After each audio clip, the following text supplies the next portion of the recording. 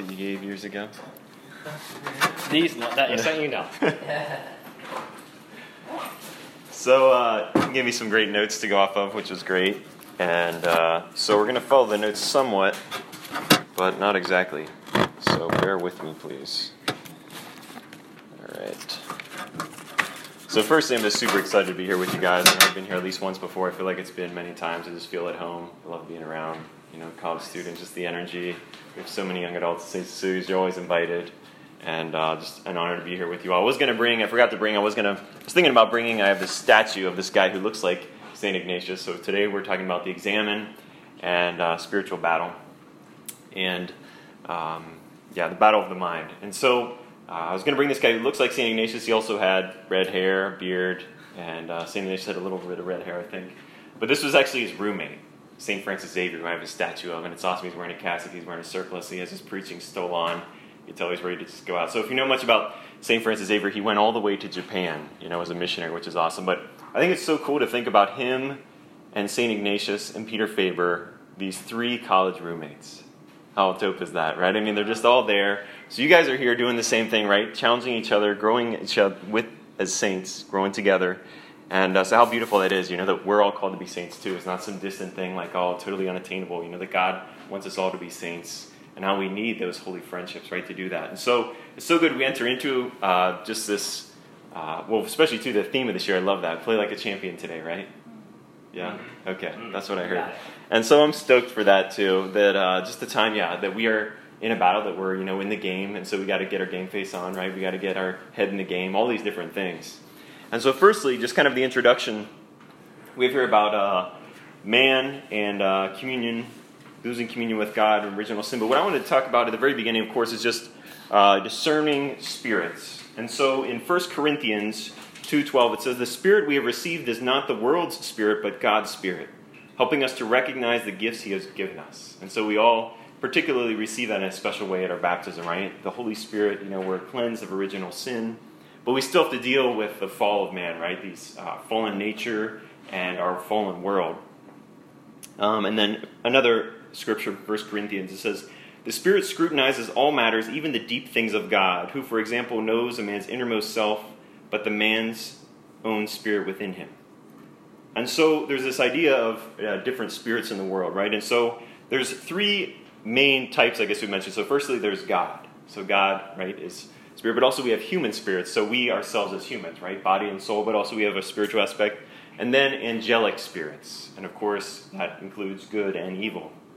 And so these three spirits are the origin of basically everything that happens in the world, right? God created the world, then there's us humans, we have free choice, and then there's good and evil spirits. And I'm taking just this introduction, a lot of the notes from Father Al Lauer, who was a priest here in Cincinnati, who's since passed on, but from a little excerpt he gave on discerning spirits.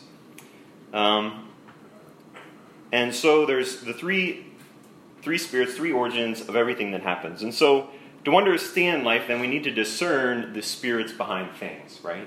And so this is more complicated than just discerning, like, is this a good or bad or God, so that there's kind of a mix at times.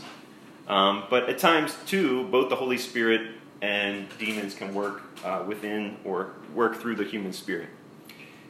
And so we need to understand that reality is a special gift from God.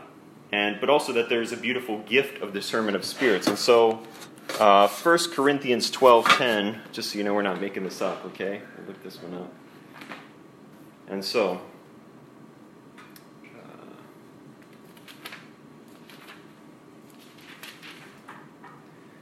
there are different workings, but the same God who produces all of them in everyone. To each individual, the manifestation of the Spirit is given for some benefit. To one is given through the Spirit the expression of wisdom, to another the expression of knowledge according to the same Spirit, to another faith by the same Spirit, to another gifts of healing by the one Spirit, to another mighty deeds, to another prophecy, to another discernment of spirits, to another varieties of tongues, to another interpretation of tongues. But one and the same Spirit produces all of these, distributing them individually to each person as he wishes. And so some people, this Spirit is more alive than others, right? And so some of us don't even have this, right? We need to pray for it. And so often I think we could recognize these gifts in other people even better than ourselves. So it's good when you see someone has a gift to just say that they have it, just some of those gifts, right? Like if you notice someone has the discernment of spirits, to encourage them in that. But we could all grow in this, right? It's like the 7 gifts of the Holy Spirit. We've received them in confirmation, but we need to do our part too, right? To pray to the Holy Spirit and to live them out. Okay. And so we continually need to just grow in that. And it will help us, in discerning, when we have the discernment of spirits, then it'll help us overcome, right, those evil spirits, to discern where they are and to avoid the division, and avoid being defeated by them. And then we can continue to come to know the deep things of God, as 1 Corinthians also says. And in that then, knowing the truth about life, and to find that true peace, that true joy, and be victorious in Christ, right? So be those champions that we're striving to be. Okay, so that's kind of just an introduction of discernment of spirits and the three types of spirits. But it's so good too, is we're play like a champion today, right? So we have to have a plan, and so part of that is analyzing, right? So people who are going to be a champion, they watch film, right? They do these things with Singapore time, right? Sit down and watch film, watch the past game. You got to analyze, what they did wrong, what they did right. And so that's kind of like discernment of spirits in some sense, like looking back. We'll talk about the Examen, of course, today too, and how that enters in. So it's kind of like watching film, like preparing for the next game, getting our head in the game. Very good. So,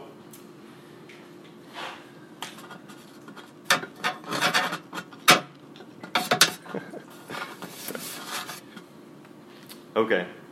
And so we are in this battle then, and discernment then is a tool for the battle to help us to make the discernment about what is right and wrong. And so we look to St. Ignatius, who kind of came up with a good way to help with discernment in various types of discernment, but particularly discernment of spirits too.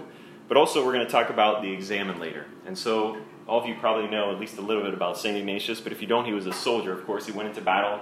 He had great aspirations about being a great warrior in some sense, right? And, being known for, winning battles or whatever it was. That was kind of the thing he was longing for, to be. And he was focusing on the worldly things. But then he was wounded in 1521. He got hit by a cannonball and took out both of his legs, one particularly his knee. And he was so vain at the time that they kept having them re-break his leg because he didn't want to limp. He was worried about if he could wear his boots and walk around, and he wanted to look good and all this stuff.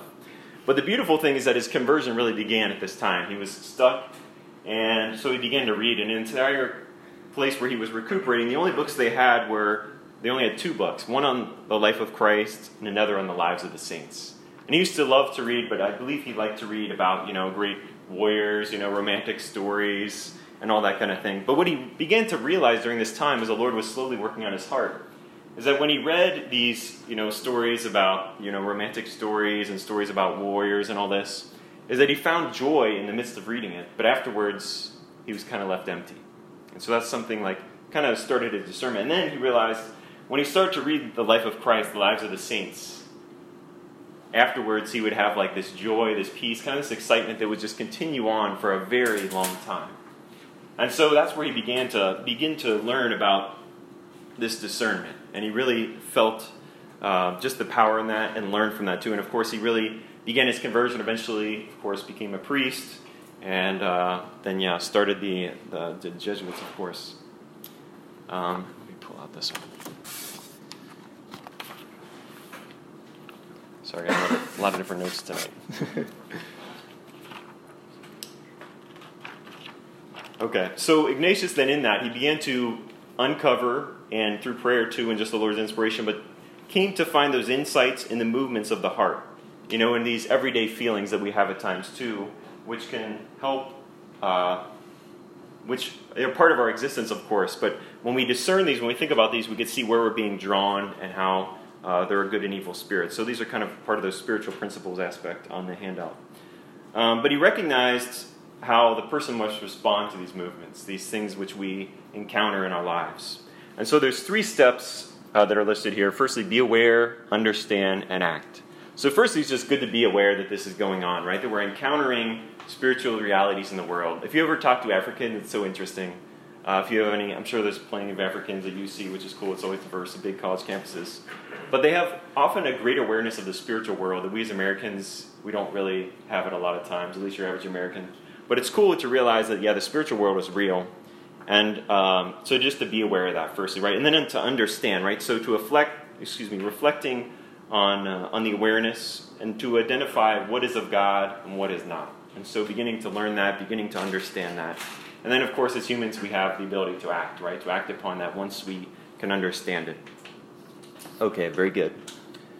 And so then, kind of there are these 4 rules that we'll go over tonight to help us discern what is going on inside our hearts. And I believe Ignatius has like 8 altogether, but I kind of just wanted to break them up as the first 2 and then the second 2. So you don't really have to think of it as a rule particularly, but that's what he called it. But just like 4 different things that can be going on in the spiritual life and can help us in discernment.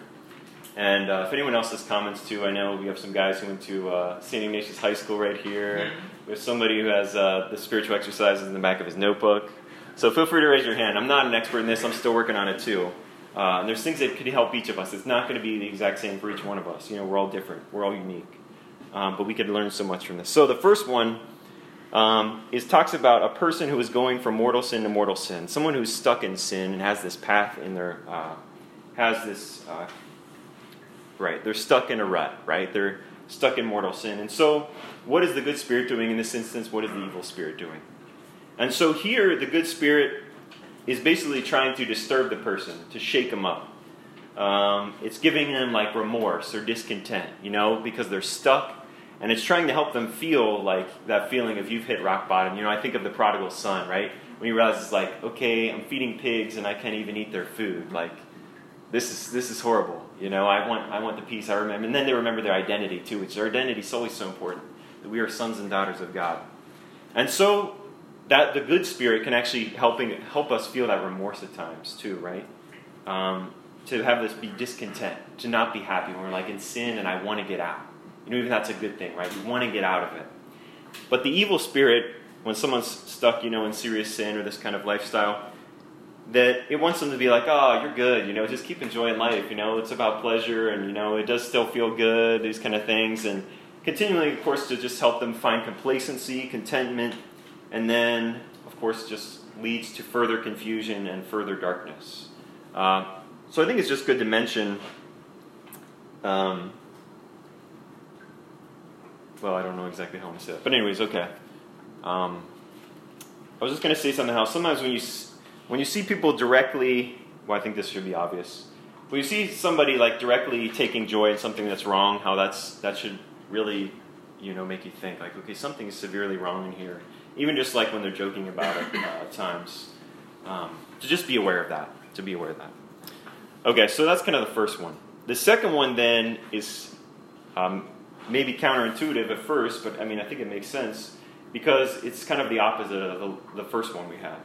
And so this example is people trying to be holy. And so the Spirit's working in different ways now, right? Because now the good Spirit is one that's strengthening us, encouraging us, right? The one that's building us up, helping us to have, you know, those good consolations, those good feelings when we do the right thing. And the evil spirit is one that wants us to, you know, give into anxiety, sadness, frustration. Even, you know, if you're doing great and then, like, whatever, you commit a sin or something that's just really frustrating, and the evil spirit just wants to beat you down. They're like, oh, I'll tell you you're the worst, and have you just focus on that, right? But the Lord and the good spirits are continually trying to build you up.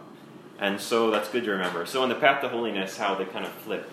That the good spirit is the one strengthening, encouraging, and the evil one, just trying to create that anxiety, sadness, frustration, having you focus on faults, I think is part of it.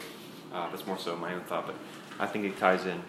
Okay, so those are the first two. Then we come to the other two, the second two, third and the fourth, consolation and desolation. And so you might experience consolation at times, which is great, when you're just praying and you just feel the Lord's peace, you know, and it feels awesome and it's great, and you're just loving life, and you're, you know, on fire with love for God. But even more so, just the presence of God is there, right? And things are good. And, and so that's a beautiful thing, right? You know, when we experience that. But to realize, too, also then that we have desolation. And so they're a contrast, right? And so desolation then is experience of the soul, we're feeling like a heavy darkness or doubts. And good things to be aware of, too, is that when we're in desolation, it doesn't even have to mean, that we're in serious sin or something. But still, at this time, because we're not experiencing, like, the great presence and consolations of God, that we just got to be more aware of things we're drawn to, right? Our weaknesses, right? So material comforts, or maybe gratifications of the flesh, or, one thing I think which is a struggle for people, too, at this time when you're experiencing desolation is memories of the past, gratification. You think like, oh, well, before I wasn't doing this, like, holy thing, and like, yeah, I was really happy, or like maybe in the beginning, why don't I have that, or even just things of the past. So to not get too wrapped up in that too, or even just mindless diversion, or getting caught up in anything we can to just distract us, right? Which can eventually just lead us away from the Lord. If we just get too much into it, like internet, media, video games, or shopping, whatever our weakness is, we just got to be aware in these moments of desolation. Okay. And I found this great explanation, too, of what it really is. And so I thought I would read this. This was on a website for Ignatian Spirituality, and it says, the key question in interpreting consolation and desolation is, where is the movement coming from, and where is it leading me? I thought that was great. Where is the movement coming from, and where is it leading me? Spiritual consolation does not always mean happiness. Spiritual desolation does not always mean sadness. Sometimes an experience of sadness is a moment of conversion and intimacy with God. Times of human suffering can be moments of great grace. Similarly, peace or happiness can be illusory if these feelings are helping us avoid changes we need to make. Wow, so that's profound. So these are those kind of times we have to really think, right? Consolation and desolation. So the example I think of is, I'm sure all of you have known someone who has cancer, right? Some like tough disease, something really tough to deal with. And at times, though, it's surprising after people have had it for a while or they're really struggling. You come across people, this is not that rare, and they'll say, wow, this is the best thing that's happened in my life. And you're like, wow, that's pretty profound. And like we haven't even lived through it. But we see how the Lord is working through their cross, right? And that they're finally open to it. Maybe they needed that change, the Lord, to work through that. So they were in like heavy desolation. They were at some major lows.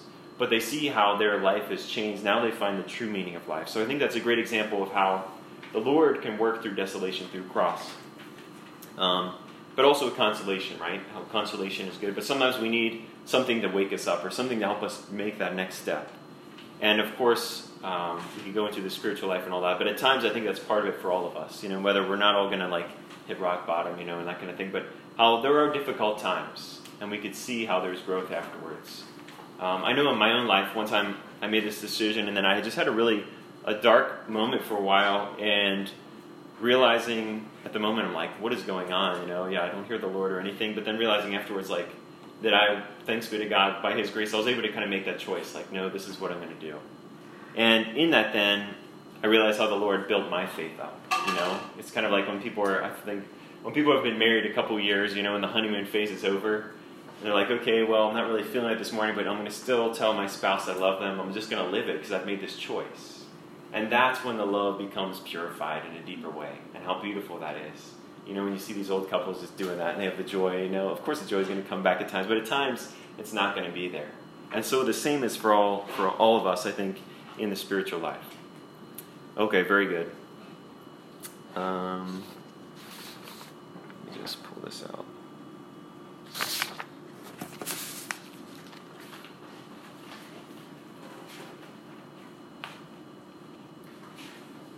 Sorry, Ethan, I wasn't clear. Did you want me to go over the examen, or were you going to do that? No, go for it. Okay, all right. All right.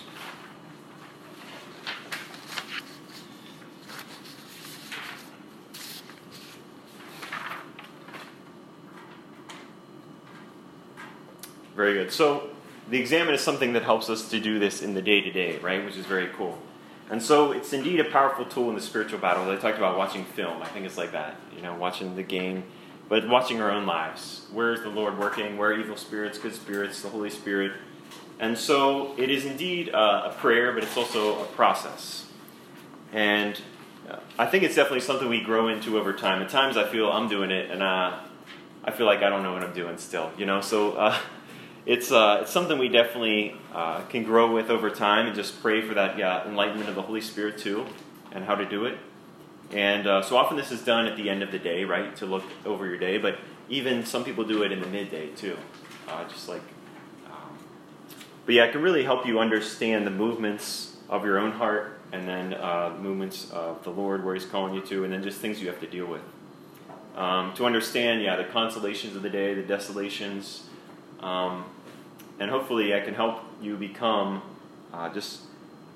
to enter more into prayer, but also be more intentional, right? And so to see things before they're coming, because, as I mentioned, those 3 points at the beginning, that we have to understand and to act and all those, that it really helps us understand and be more intentional. And it is things that we may not realize at first, so it's good to just do this over time, and it will help us to be more aware.